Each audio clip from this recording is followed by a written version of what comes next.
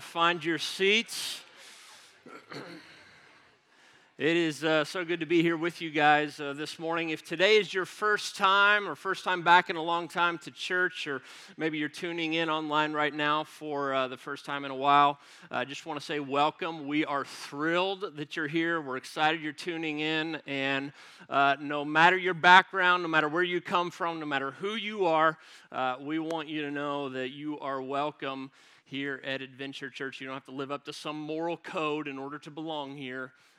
You are accepted just as you are.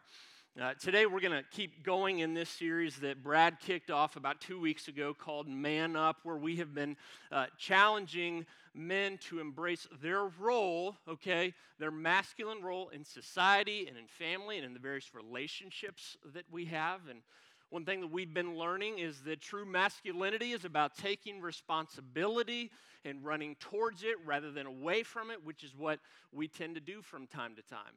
If you didn't get a chance to listen to Brad's message last week, I want to encourage you to do so. It was one of the best messages that I've heard on masculinity and taking responsibility as men. And so do yourself a favor. If you missed that, go back and listen.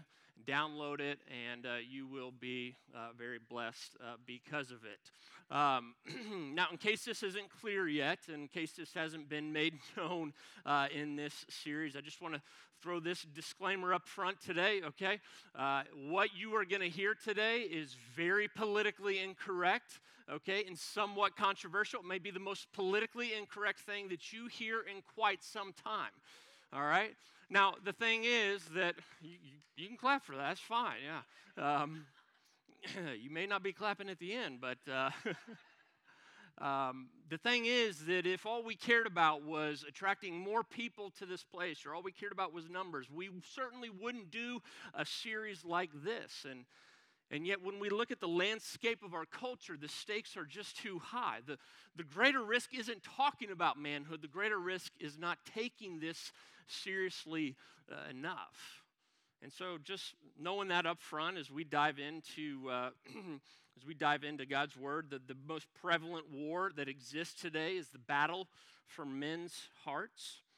Just a few years ago, the American Psychological Association released for the first time a set of guidelines for counselors and therapists working with men who struggle with their masculinity. And the article states that traditional masculine ideology prevents men from living as males. According to the APA, embracing this traditional view of manhood is directly linked to, according to them, aggression and violence, leaving boys and men at a disproportionate risk for school discipline, academic challenges, and health disparities, including cardiovascular problems and substance abuse.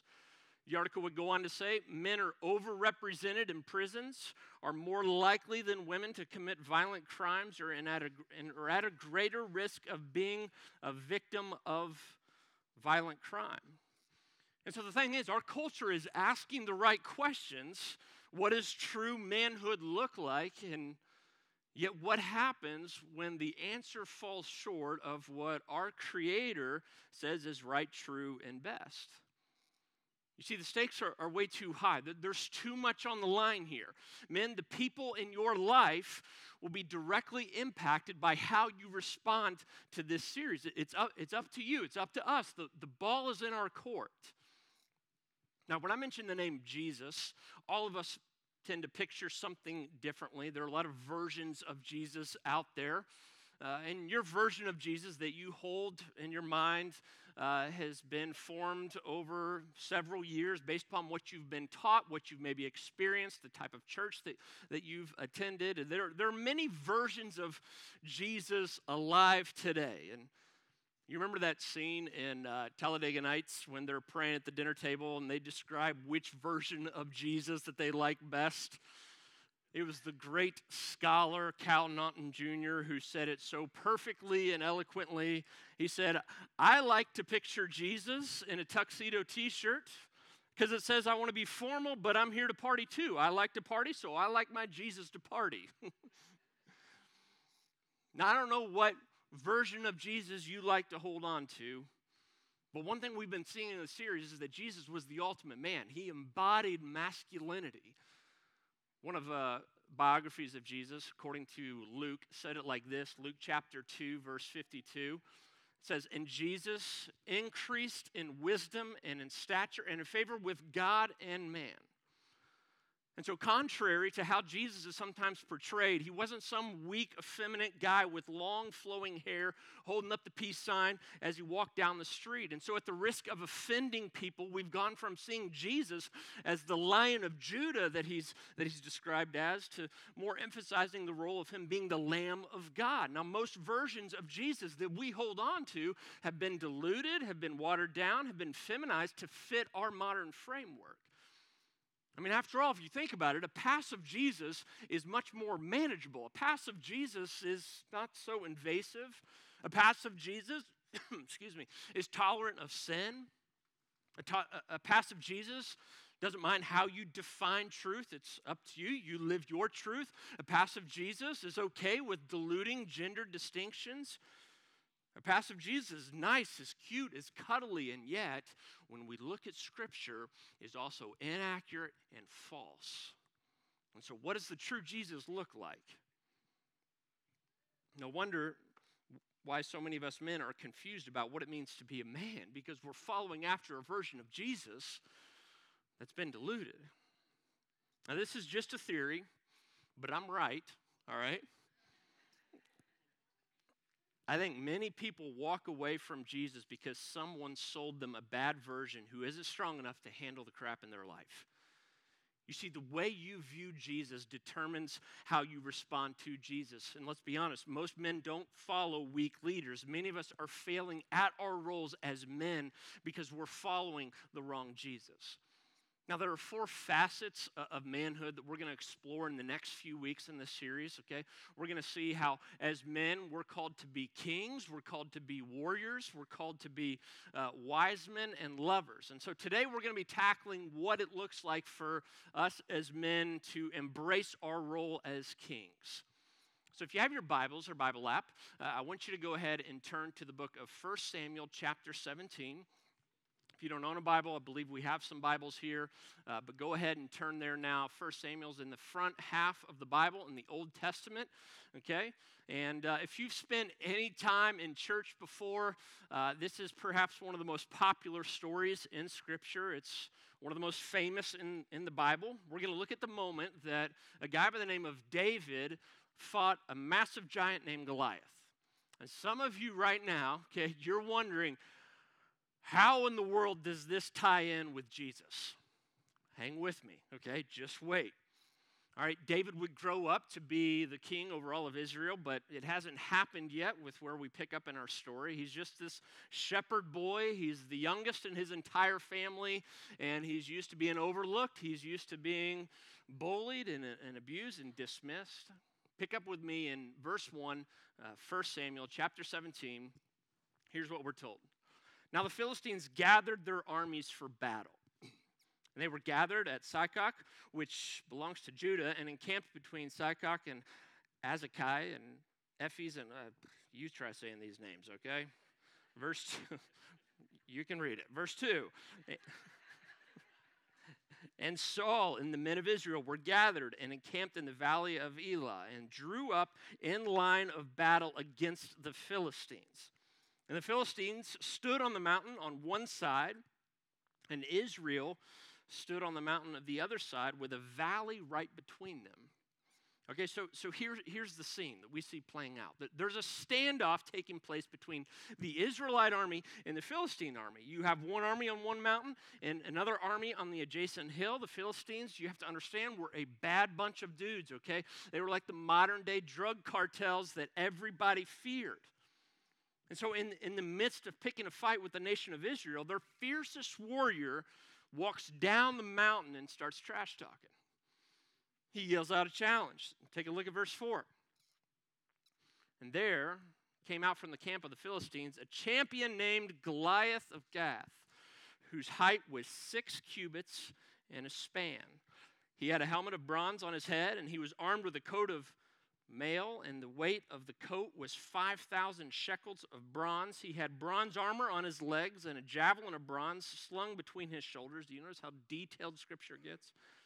The shaft, the shaft of his spear was like a weaver's beam, and his spear's head weighed 600 shekels of iron, and his shield bearer went before him.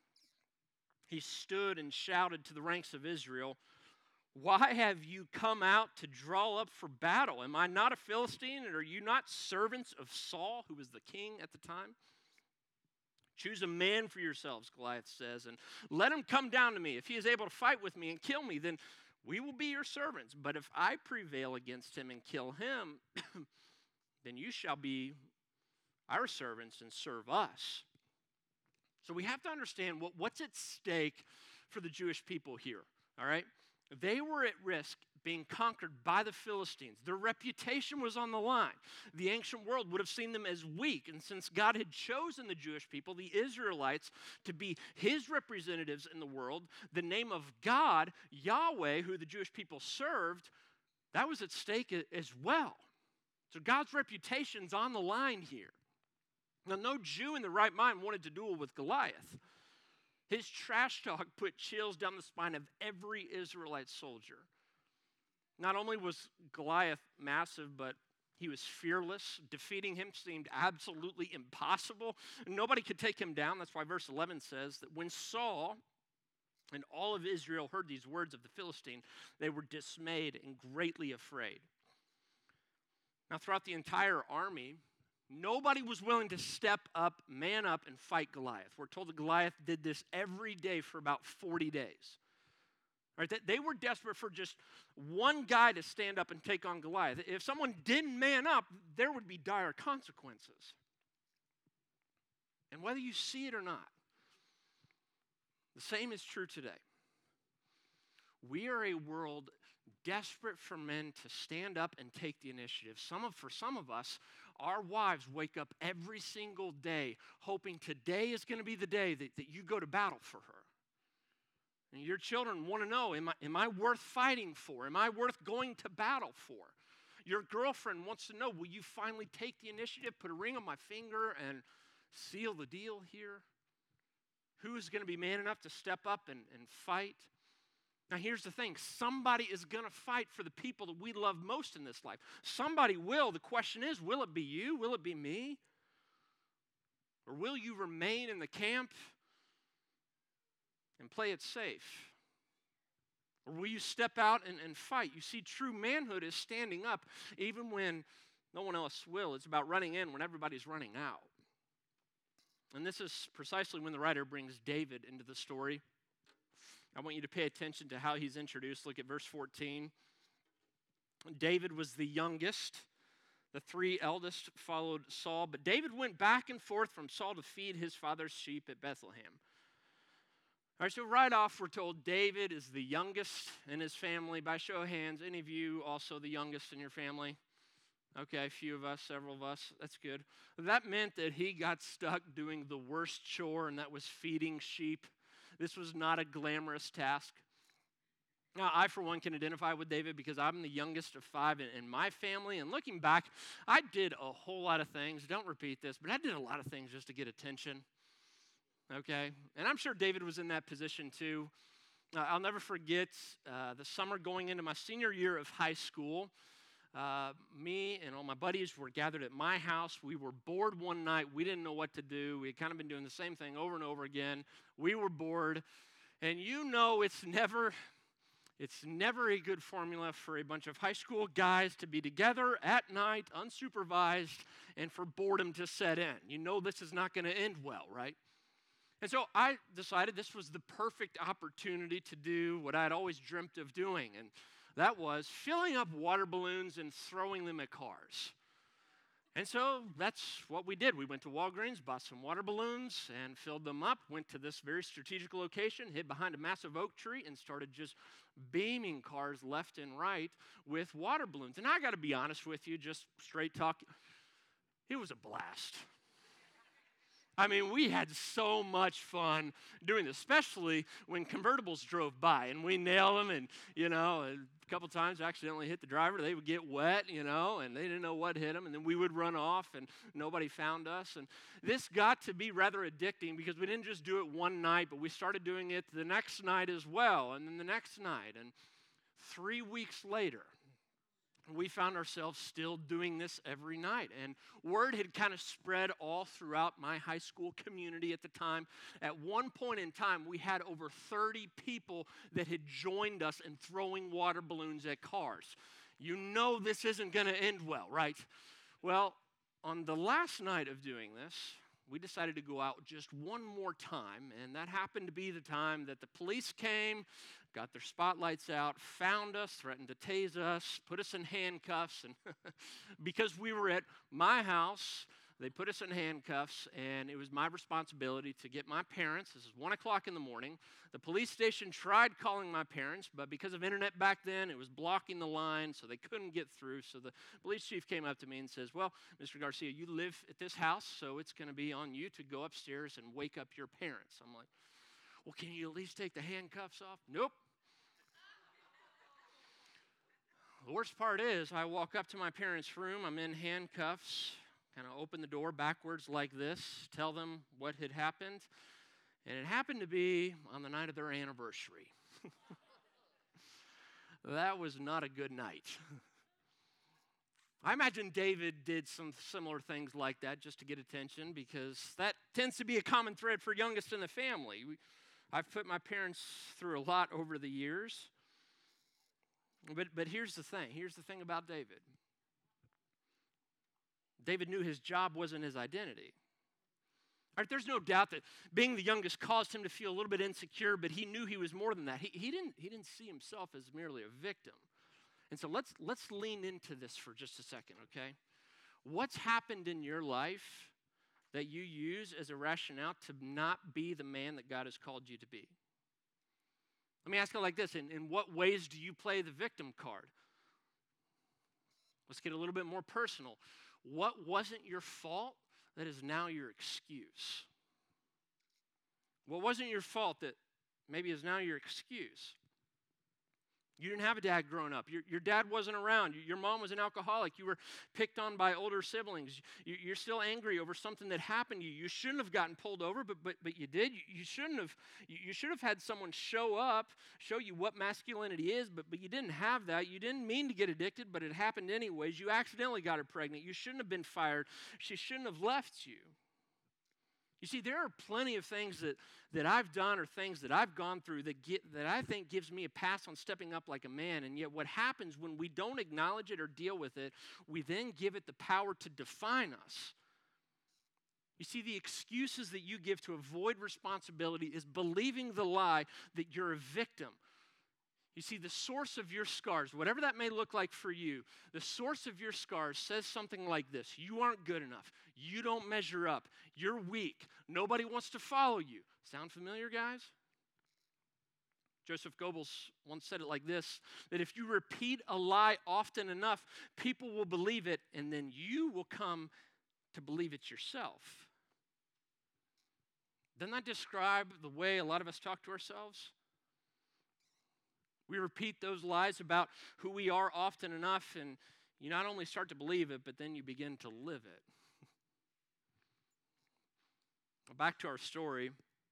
We can't overemphasize enough that nobody aspired to be a shepherd back in this culture. This wasn't a job you'd highlight on your resume, but regardless of the shame or excuses, from an early age, David showed up to work. Nothing was above him. David's older brothers were part of the Israelite army, and so one day Jesse, the dad, sends David to check on them and take them food. And so while David is there running errands, Goliath walks out to the valley and starts trash talking again. Skip down to verse 26. And David said to the men who stood by him, "What shall be done for the man who kills this Philistine and takes away the reproach from Israel? For who is this uncircumcised Philistine that he should defy the armies of the living God?" And so David immediately identifies a void that needed to be filled. He couldn't help but wonder why nobody was man enough to step up and challenge Goliath. I mean, after all, the name and reputation of the Lord God Yahweh was at stake. And so one of David's brothers spoke up. Look at verse 28. Now, Eliab, his eldest brother, heard when he spoke to the men. And Eliab's brother was kindled against David and said, Why have you come down? And With whom have you left those few sheep in the wilderness? I know your presumption and the evil in your heart, for you have come down to see this battle. And so here you've got an older brother talking down to a younger brother. He was being criticized for just abandoning the sheep, and he assumed the worst. Eliab insinuated that David was irresponsible. And though he was simply being obedient to what his dad had asked him to do, David was being misrepresented and misunderstood. One scholar goes so far to say that this interaction demonstrates that David was abused by his older brothers. The king at the time, Saul, hears that David had pretty much called out the army for refusing to fight Goliath, and him calling them out was as loud as a wood chipper. And so David tells Saul that he was willing to fight Goliath. And so Saul responds in verse 33 by saying this, "You are not able to go against this Philistine to fight with him, for you are but a youth. You're little, you're tiny, you're scrawny, and he has been a man of war from his youth." Verse 34, but David said to Saul, "Your servant used to keep sheep for his father, and when there came a lion or a bear and took a lamb from the flock, I went after him and struck him and delivered it out of his mouth. And if he arose against me, I caught him by his beard and struck him and killed him." And so evidently, David wasn't just some scrawny kid. I mean, anybody in here, can you ever say that you've killed a lion or bear? I mean, you know this guy was jacked, but he had this confidence of who was with him. And it's precisely at this moment in the story that our view of Jesus is challenged. What do I mean by that? Well, before we go any further, we need to read the rest of the story in view of all of Scripture. What do I mean by that? Well, hang with me for a second because it's critical that we connect some dots here. All right, Deuteronomy 6, verse 4 says, "Hear, O Israel, the Lord our God, the Lord is one." All right, a couple thousand years later, Jesus showed up and told his followers this, "I and the Father are one." And so in theory, what that means is anywhere in Scripture that mentions God or Lord God or Father can be replaced with the name of Jesus. Hebrews 13:8 then tells us that Jesus Christ is the same yesterday, today, and forever. And so that means that Jesus was present for the battle between David and Goliath. And so if that's true, how might we see Jesus differently than the one that we've learned about in Sunday school growing up? Well, verse 37. And David said, "Jesus, who delivered me from the paw of the lion and from the paw of the bear, will deliver me from the hand of this Philistine." And Saul said to David, "Go, and Jesus be with you." So David took on this challenge because he knew Jesus was with him. And when you see Jesus for the warrior king that he is, you can go into any combat situation with confidence. Check out what happens next, verse 38. Then Saul clothed David with his armor. He put a helmet of bronze on his head and clothed him with a coat of mail. And David strapped his sword over his armor, and he tried in vain to go, for he had tested them. Then David said to Saul, "Look, here's the deal, man. I cannot go out there with these, for I have not tested them." And so David put them all off.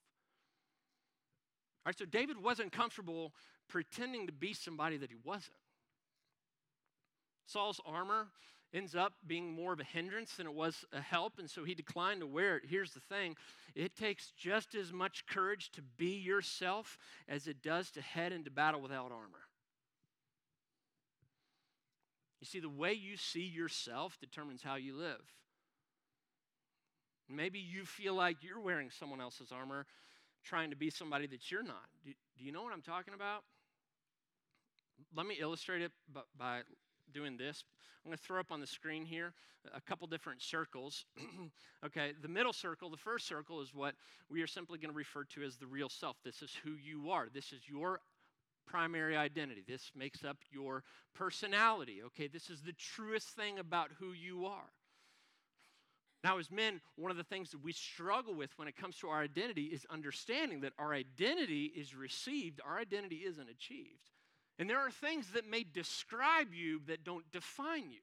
And so there are some things that are true about who you are, but it's not the truest thing about who you are. So in other words, for example, you may be a manager in the workplace. Is that true about who you are? Well, it's true, but is that the truest thing about who you are? No, it's not. You're more than what you do. You're more than what you bring to the table in your career. It may be true that you are struggling with porn right now, so you see yourself as nothing but a porn addict. Is that true? Are you bad? Well, that may describe you, but that doesn't necessarily define you, because that's not the truest thing about who you are. The truest thing about who we are is who God says that we are. That you are a child of God, that you are a son of God, that you are a daughter of God. That's the truest thing about who you are. And so what we tend to do is we confuse what describes us for what defines us. And so when we tend to get this mixed up, this leads to the next circle. Okay, this next circle is what we refer to as simply shame. Okay, this is how we respond to our brokenness, the guilt in our life. Okay, shame is a tool of Satan because it always comes in the form of lies and accusations. And shame will say, you're nothing more than somebody who's been divorced. You're nothing more than someone who's been to rehab. You're nothing more than fill in the blank with your story, whatever that looks like for you. You're nothing more than a deadbeat dad. And like we said earlier, when you hear these voices of shame for long enough, we start to believe it, that it's actually true. And the thing is, you will never live beyond the way that you deal with your shame. And so as men, our tendency when it comes to shame is we either hide it, deny it, or suppress it.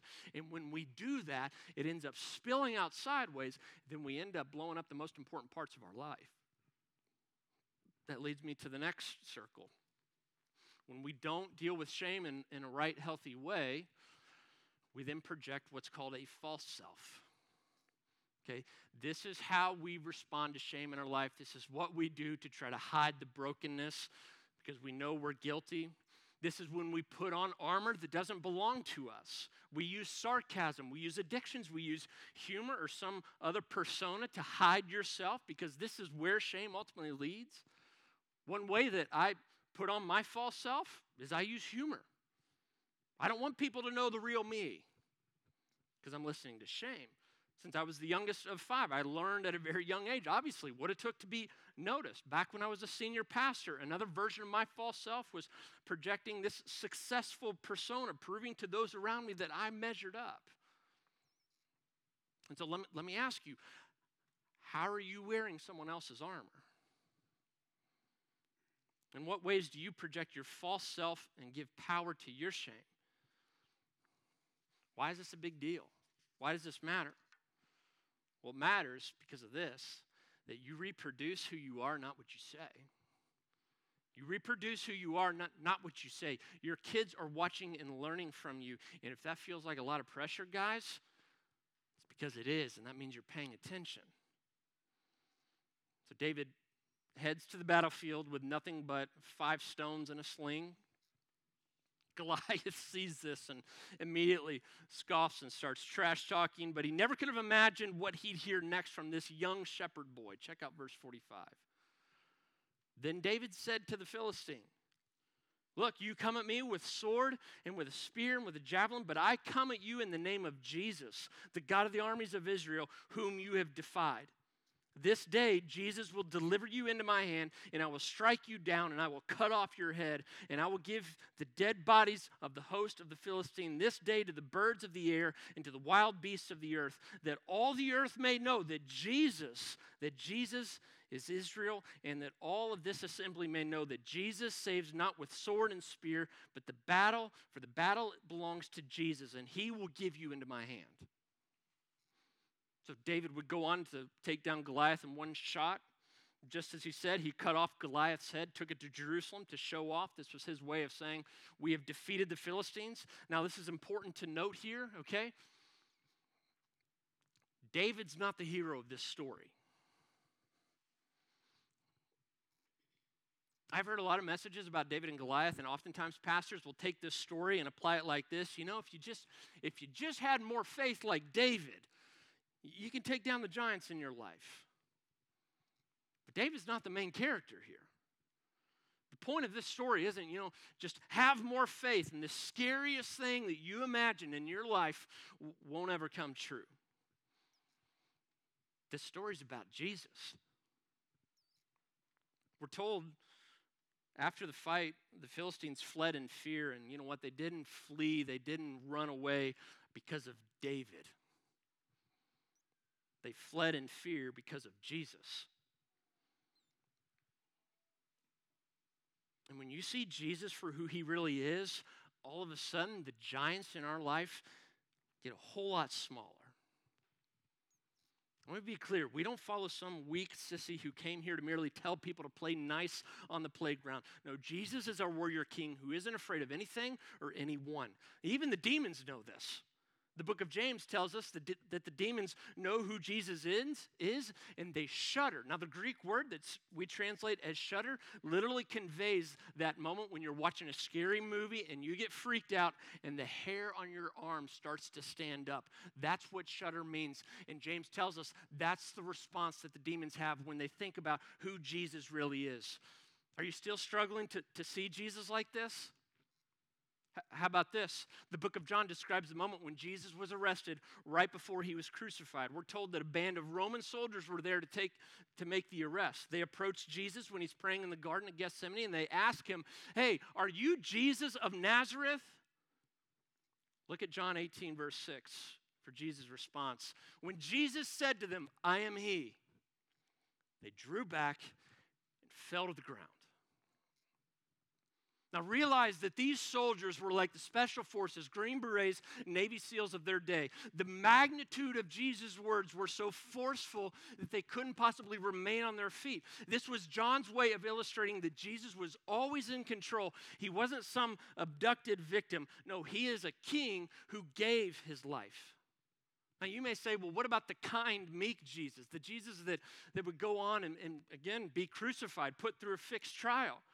What about the Lamb of God, that version of Jesus? Honestly, that's the version of Jesus that we should probably fear most because that's the version of Jesus the demons fear most. What do I mean by that? Well, Jesus is put on trial. Okay, it's a fixed trial. He knows he's going to lose.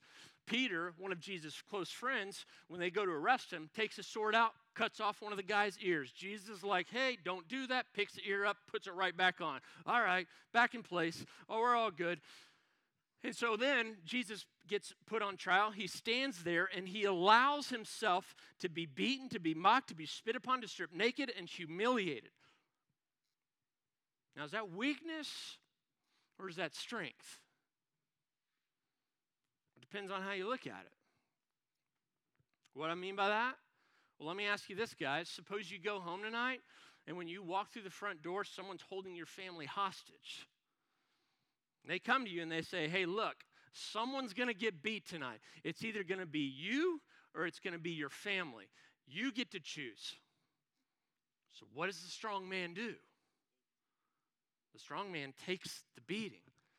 He steps in place so that his family can walk away free. In a similar way, that's what Jesus did when he went to the cross. He could have saved himself. Or he knew he could have saved us, but he couldn't save both.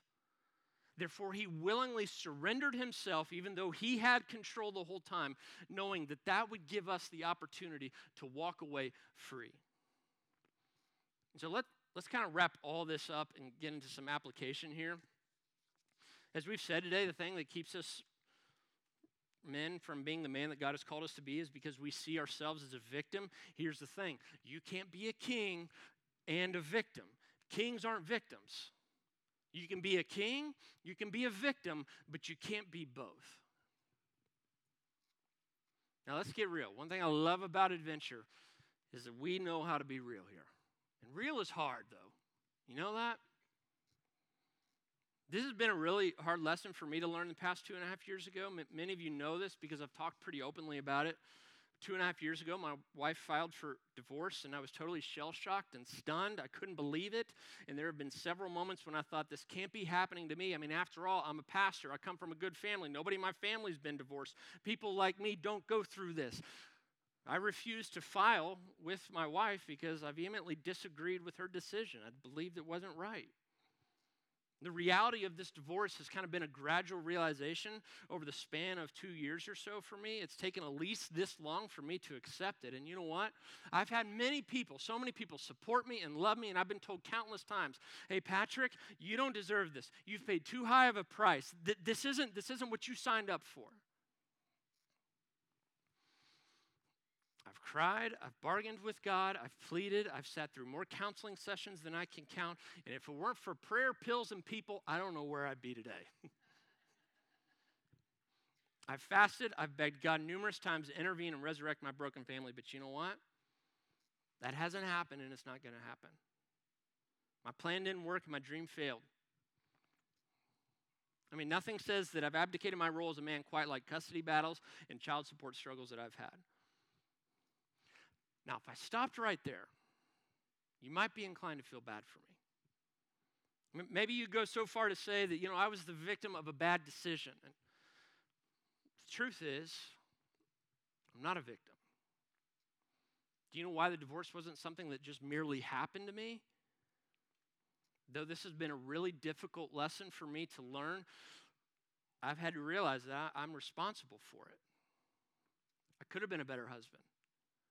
I could have put her before my job on more occasions. I could have prioritized the kids more often. I could have done a better job at validating her role as mama. I should have loved her more than I did. There's a long list of things that I shouldn't have done that I ended up doing. There are a long list of things that I didn't do that I should have done. But here's the thing. I've had to learn to take responsibility in spite of all the excuses that I create. And if I want to embrace this role as king for the 3 precious kids that have been entrusted to me, then I need to get over it and I need to take responsibility, because kings don't make excuses. Kings aren't victims. Instead, kings take initiative. Kings refuse to see themselves as victims regardless of the garbage that they've experienced. Kings follow the King of Kings who slays giants and tackles every ounce of brokenness and dysfunction that we bring to the table. He's not afraid of it. So let me end by asking you this. How has seeing yourself as a victim hurt the people around you? What wasn't your fault that's now your excuse? Your dad wasn't around growing up, so maybe you withhold affection from your kids. You got addicted because you went through a divorce. Now nobody takes you at your word. You gave it your all, but you got fired anyway. Now it's like walking on eggshells, just being around you because of the anger. You were hurt by her when she broke up with you, so since then it's like a wham, bam, thank you, ma'am. You fear being locked down to one woman for the rest of your life, so you refuse to propose. Statistics say that 1 out of 8 men in this room were raped, molested, or sodomized as kids. Almost half have been betrayed by their spouse. Now, not to belittle what you've gone through, and I'm so sorry that it happened. But guys, get in line. You're not the only one. And I don't buy into the victim mentality. What do I mean? Your fist didn't decide to just hit the person that you love. All right, your genitals didn't drive to the hotel and choose to have the affair. So many jokes right now.